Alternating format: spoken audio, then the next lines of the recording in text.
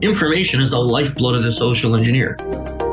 Hello, everyone, and welcome back to yet another episode of the CyberWire's Hacking Humans podcast. This is the show where each week we look behind the social engineering scams, phishing schemes, and criminal exploits that are making headlines and taking a heavy toll on organizations around the world. I'm Dave Bittner from the CyberWire, and joining me is Joe Kerrigan from the Johns Hopkins University Information Security Institute. Hello, Joe. Hi, Dave. Later in the show, we're going to be joined by a returning guest, Christopher Hadnagy.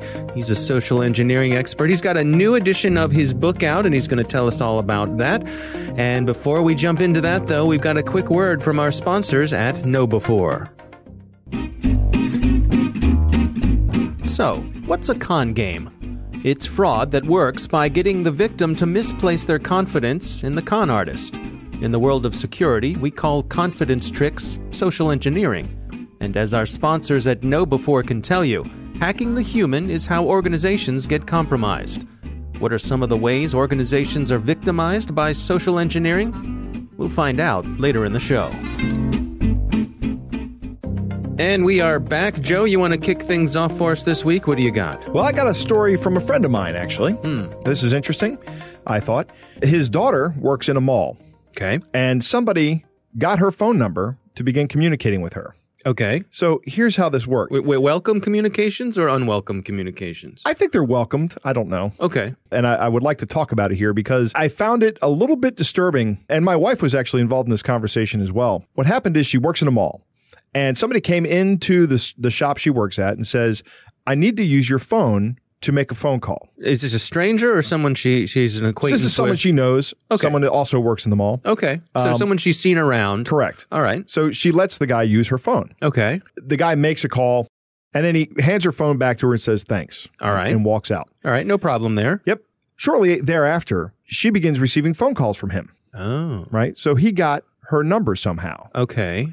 And the girl's father and I are, of course, sitting there going, how did he do that? What did he do? Was he rifling through her contacts list or did he, spend time going through her, going through her phone settings and looking up her phone number? Right. And my wife comes up with the simplest explanation, right?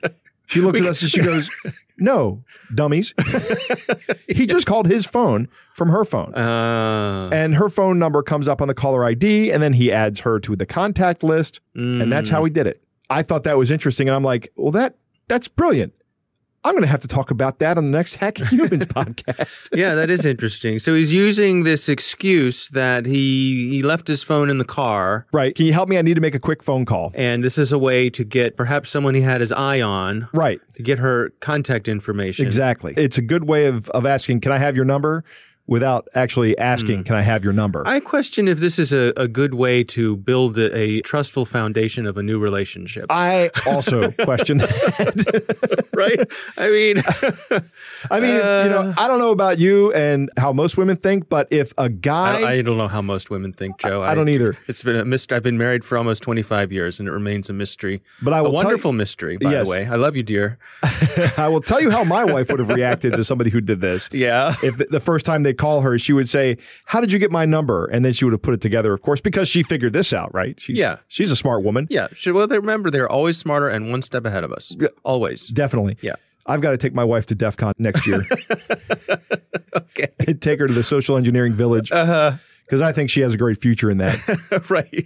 But you're right. I find this a little bit creepy. If it were me, I'd be blocking that number. You would not be able to get through again. For no other reason than the surreptitious nature in which you acquired my phone number. Mm-hmm. Well, and it also strikes me that the first time that this guy calls her, he's not in her list of contacts, so his name's not going to come up. Right, exactly. Because I don't answer any calls. If they're not it doesn't come up with a name, I don't answer it. It goes right to voicemail. Or I do call it and try to annoy who's ever on the other line. Yeah. But we're old, so maybe the young kids, we are. Maybe they just These answer. Kids today might answer they see the phone. They're much more adventurous and have more free time and all that stuff than we do. So, yeah, that's an interesting one. I wonder, how would you protect yourself against that? I mean, obviously, don't hand your phone to someone.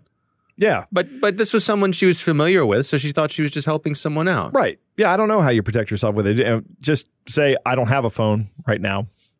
Right. Yeah. Or say I have a guess. prepaid phone and I'm out of minutes.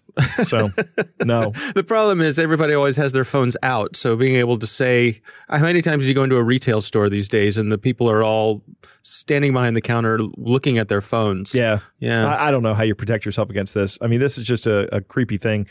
I guess the answer is when you get the first phone call, you go, yeah, you know what? This really creeps me out. Please don't call me again. Thanks. Yeah. Move on, weirdo. All right. Well, it's a good one. My story also comes from a friend of mine. This is a friend of mine. I'm going to call her Debbie because that's her name. Okay. And she works in HR for a tech company.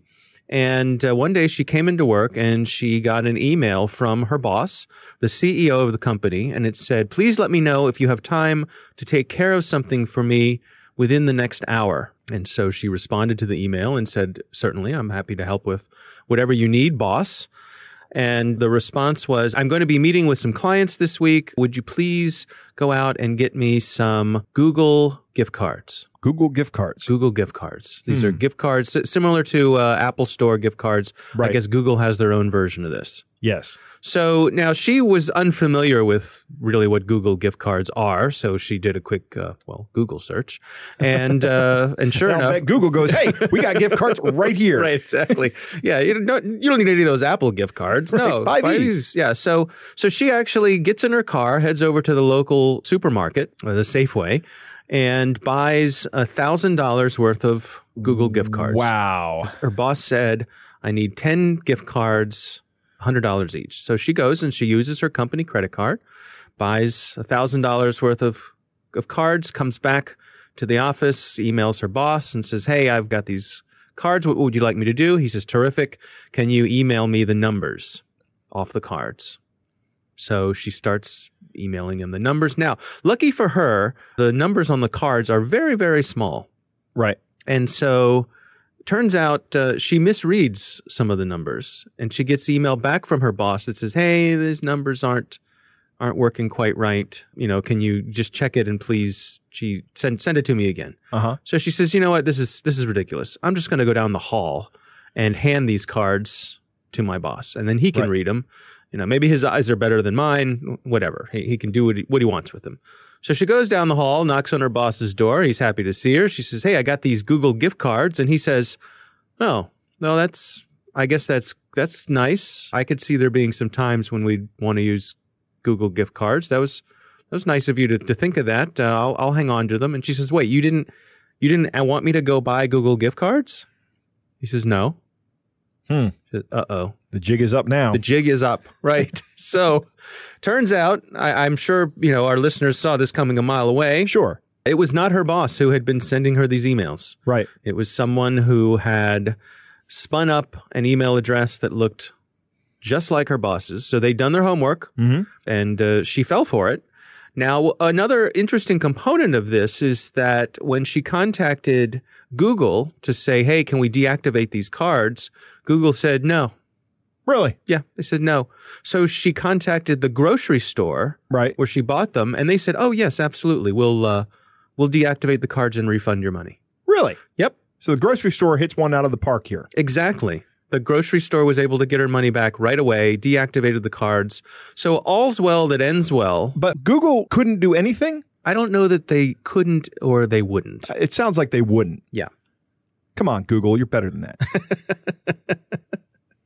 Yeah. I guess they choose not to be. It could just be a matter of the volume of scamming that they deal with. Yeah. The grocery store... maybe the grocery store is better equipped to handle it. Exactly. Yeah. You took the words right out of my mouth. Yep. So cautionary tale, how could you protect yourself against this? A couple of ways, I suppose. I've seen many organizations have emails that automatically get flagged if they come from outside the organization. Yes. Right? It's like those old horror movies. The call is coming from inside the house. Right. Yeah.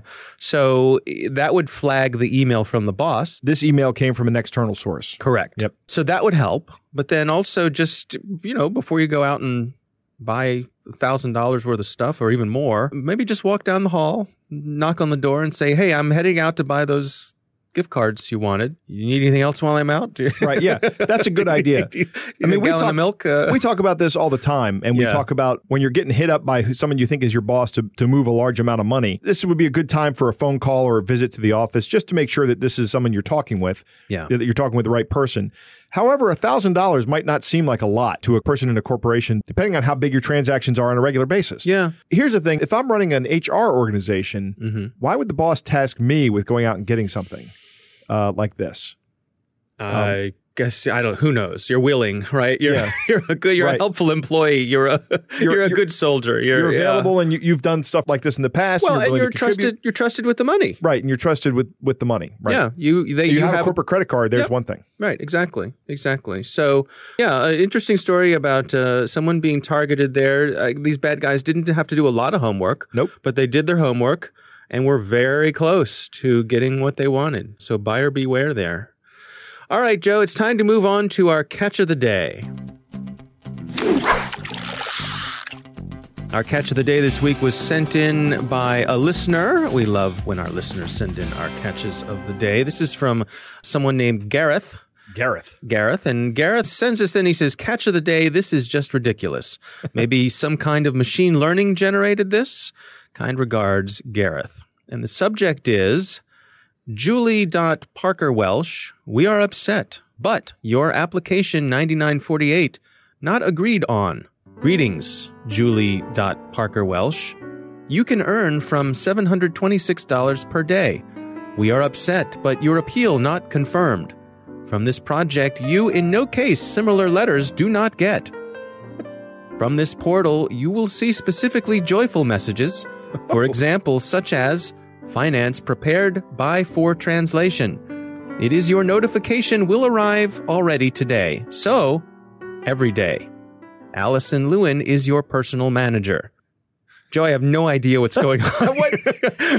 This is there's a link here, so you could click through on the link, and the link, it's a typical... Is this a drunk email? Was somebody hammered when they wrote this? Right. I don't think so. No, I think this is just somebody who is not a native English speaker, who has a tenuous at best grasp on the language, writing something in an attempt to scam somebody. Yeah, I don't know. It went through some sort of translation layer, obviously. Oh, it seems could be, like. Yes. But how does this work? This is so bad. Right. How could this...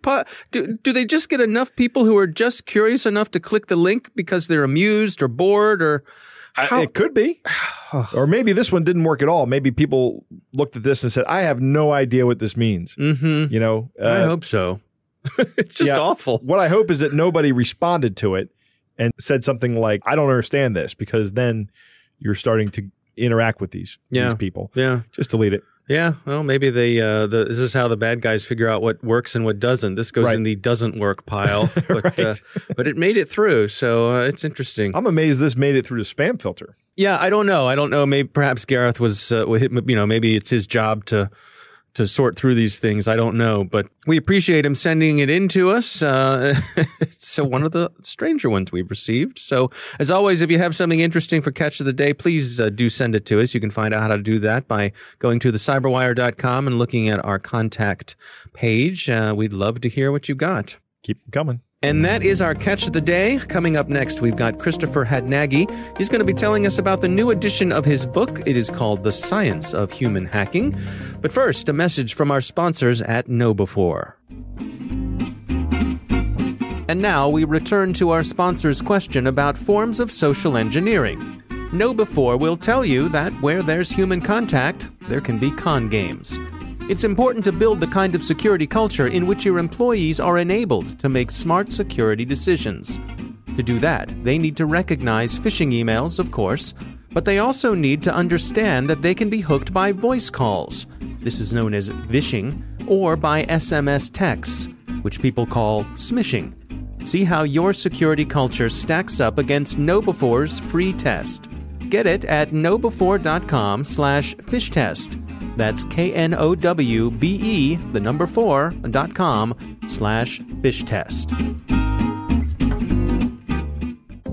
We are back, Joe. We have our first returning guest on the Hacking Humans podcast. All right. Christopher Hadnagy is back. He, of course, is a well-known expert when it comes to social engineering, runs a lot of at trade shows, conferences and so forth, runs the social engineering, capture the flag types of things. And he has a new edition of his book.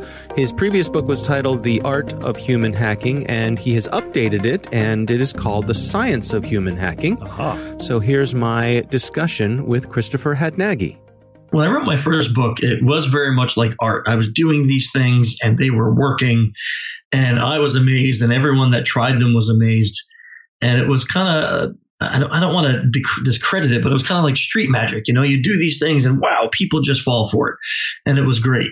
Now, jump forward a decade, and it became where we have this training class I've been teaching for 8 years. I have 12 employees, and I've had to duplicate the process that was just me a decade ago. And what I learned from having to train other folks is that you have to have a repeatable process. And that repeatable process is where science comes in. As if I can explain to you, not just tilt your head and smile and people will build rapport with you. I need to explain to you scientifically why does that work. And if you understand the mechanisms behind it, then you can duplicate it and it becomes a repeatable process. So the update really was trying to understand how all these things work from a scientific level and then being able to duplicate them. So can you give us a sampling of what types of things we'll find in the book? What are some of the scientific conclusions? Let's just take one, for example, one or two. So in my first edition of the book, I talked a lot about how to get people to like you. There's a couple tongue twisters. People like people that are like them, and people like people that like them, right? So these two things, if you think about them, they're very true. Well, there's a researcher named Dr. Paul Zak who did research into a molecule called oxytocin. And it's something that scientists ignored for many, many years. They didn't realize what it was or what it did. And Dr. Zak and some of his fellow researchers figured out that this is the molecule that gets released in our brains when we feel trust, when we feel that someone trusts us, when we feel rapport with people. He helped us to realize how to get people to trust us, how to release that chemical. So from a scientific level, sure, I can tell you the tongue twisters, people like people that like them. And that means you should like people. But here, from a scientific level, if I tell you that non-sexual touch, that the right nonverbals, that showing interest in other people, that trusting someone, making them believe that they're being trusted with a secret, all will release oxytocin. Oxytocin will automatically build rapport and trust. You're the dealer, and now you have the friendship with the person that you're building that trust with. So you take something that before was very artistic, and now you break it down to a 10-step repeatable scientific process. I guess what I perceive as being that some people simply have a knack for these sorts of things. It's kind of like stand-up comedy. There are some people who just seem to be naturally funny. I can teach someone how to tell a joke, but if someone has that knack, the way they are, the way they were raised, whatever, boy, they have a real head start. I would agree with that 100%. There are definitely people who will be able to become a professional social engineer much easier than others because of their natural inclinations, their personality. They just have that natural smile. They are not afraid to talk to strangers. They're not afraid to put themselves in awkward situations.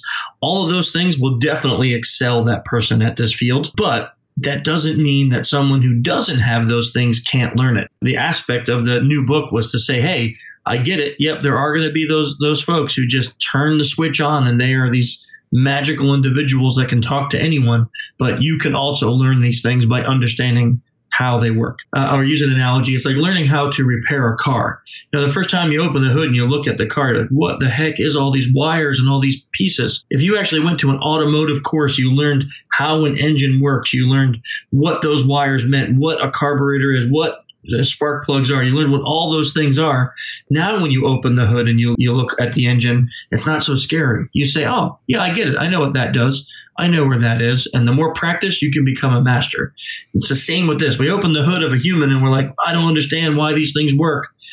You get to that scientific level and you begin to not only understand it, but it starts to make a lot of sense. That's an interesting insight. I want to switch gears a little bit and talk about DEF CON, this most recent year. You're very active, one of the starters of the social engineering Capture the Flag competition. Can you sort of set the table for us, describe what goes on there, and what was this year's competition like? Sure. So we developed the SECTF, as we call it, or as you said, the Social Engineering Capture the Flag, to be a contest that shows why and how social engineering is so dangerous and how effective it is year after year after year. And the way we designed it was to set contestants up to call target companies and to obtain flags. And a flag is a tidbit of information.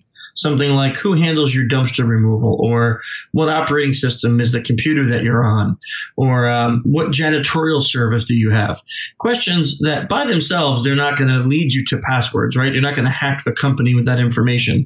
So they're not damaging, but they don't make sense to really tell someone over the phone just without a real good pretext. Our competition was designed to show how a complete novice, a lot of people who sign up, don't have experience in this, but someone who doesn't could get on the phone and talk to complete strangers and get unbelievable amounts of information from a complete stranger just by asking. How does it work? You put someone in an isolated booth so that they can have an audience? Yeah, so this year we upgraded the booth. So since we started, we always had a booth. We used this pieces of plexiglass with a foam top. And this year we went all out. We figured it's our 9th year. We should upgrade a little bit. That booth was getting old and a little bit rickety. So we decided to upgrade to an actual professional voice recorder sound booth, one that like a rock star would use to record. So it's got this giant glass window in the front, and you step inside and it's completely soundproof with the foam on there, and you have LED lights, and the person is sitting isolated in this booth while everyone gets to watch. And just because the room was so big this year, we even went as far as putting a GoPro inside on the window so people on the sides have a clear view of the stress and anxiety on the contestant as they're sitting in that booth. So the folks who win the Capture the Flag competition, what are some of the common traits that they have? What are they able to do that regular people can't? So the last couple of years, people that have won, so not this year, Whitney won this year, and she does have experience in this. But previous to this year, people who won were not experienced at social engineering. And yet they get in the booth and they all have this common trait, and Whitney has it too. It's primarily first thinking on your feet.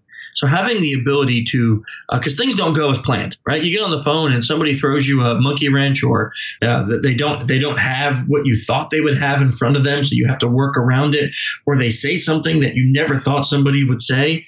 Having the ability to think on your feet, to adjust and adapt quickly, those are the people that generally excel at this kind of a career or competition.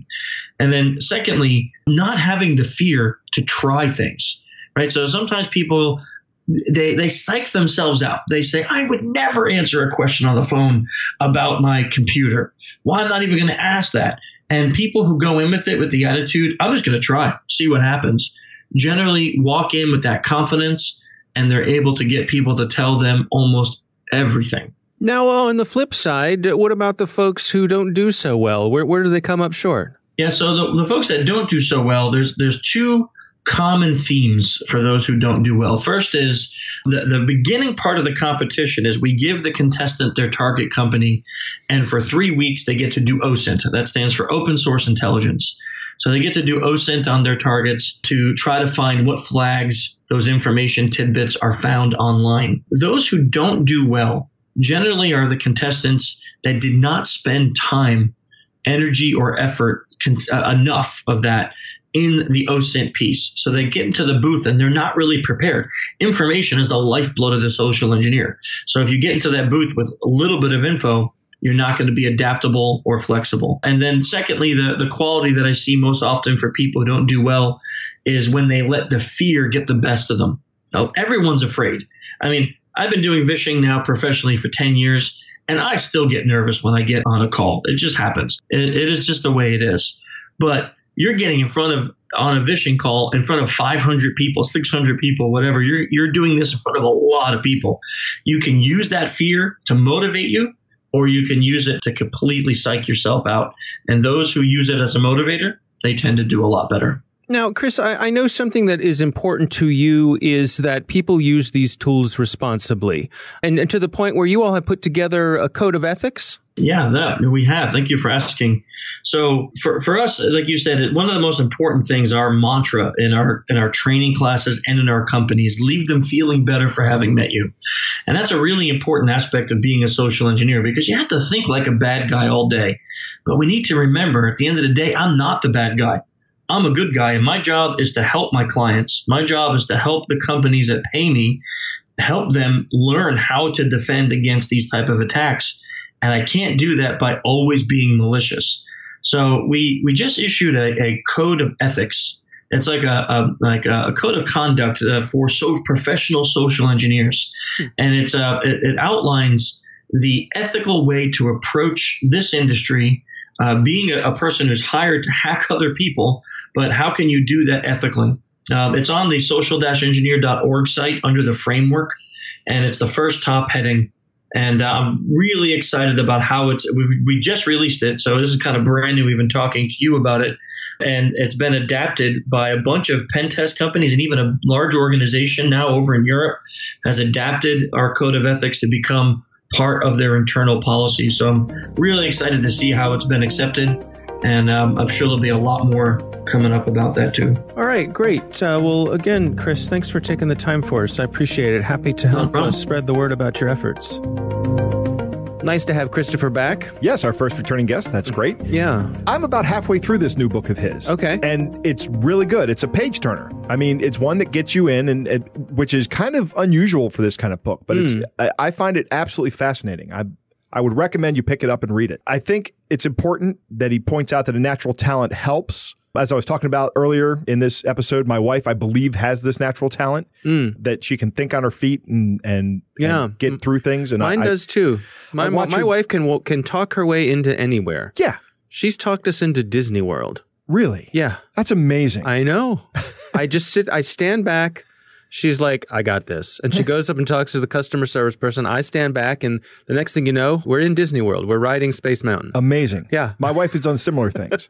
I think I need to send her to one of Chris's classes. Okay. I really like the car analogy. I say this a lot about just basic computer science and stuff like that. And one of the things people always say is you don't need to know how a car works to use a car. Right. My comeback to that is if you know how a car works, it makes you a much better driver.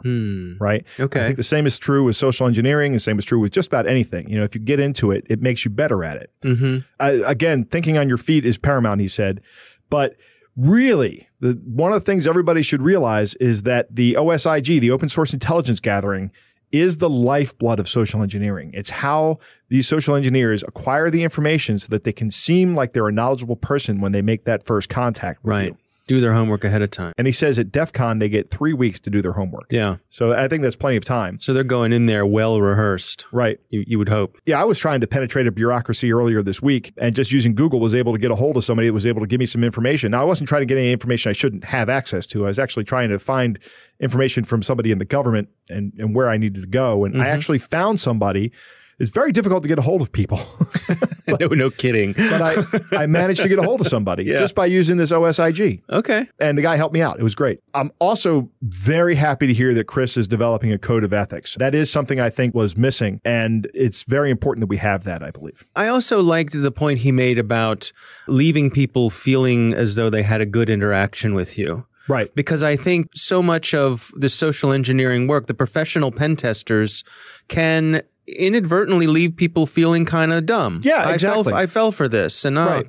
So I think if you can go in and use them as teaching moments. Right. I don't know how Chris does these things after he has an engagement, but I'm sure the very first thing he tells them, or if I were doing this, the very first thing I would say is, just because this happened, you are not stupid. Right. You're not dumb. Yeah. Okay. You fell for this, and here's why you fell for this. Because, like he says, oxytocin, I believe, is the name of the chemical he talks about. Right. Not Oxycontin. Not Oxycontin, or oxycodone. Oxytocin. Okay, right. Which, I don't know, maybe it's similar. Who knows? I'm not a chemist. I'm not a biochemist. But that there's reasons that you've actually got essentially wiring in your head that makes you vulnerable to this stuff because of who you are and because of how we're evolved to be. Yeah. Well, again, thanks to Christopher Hadnagy for joining us. The new book is The Science of Human Hacking. We hope you will check it out. And thanks to all of you for listening. And of course, thanks to our sponsors at KnowBe4. They are the social engineering experts and the pioneers of new school security awareness training. Be sure to take advantage of their free phishing test, which you can order up at knowbe4.com/fishtest. Think of KnowBe4 for your security training. Thanks to the Johns Hopkins University Information Security Institute for their participation. You can learn more about them at isi.jhu.edu. The Hacking Humans podcast is proudly produced in Maryland at the startup studios of Data Tribe, where they're co-building the next generation of cybersecurity teams and technology. Our coordinating producer is Jennifer Iben. Our editor is John Petrick. Technical editor is Chris Russell. Executive editor is Peter Kilpe. I'm Dave Bittner. And I'm Joe Kerrigan. Thanks for listening.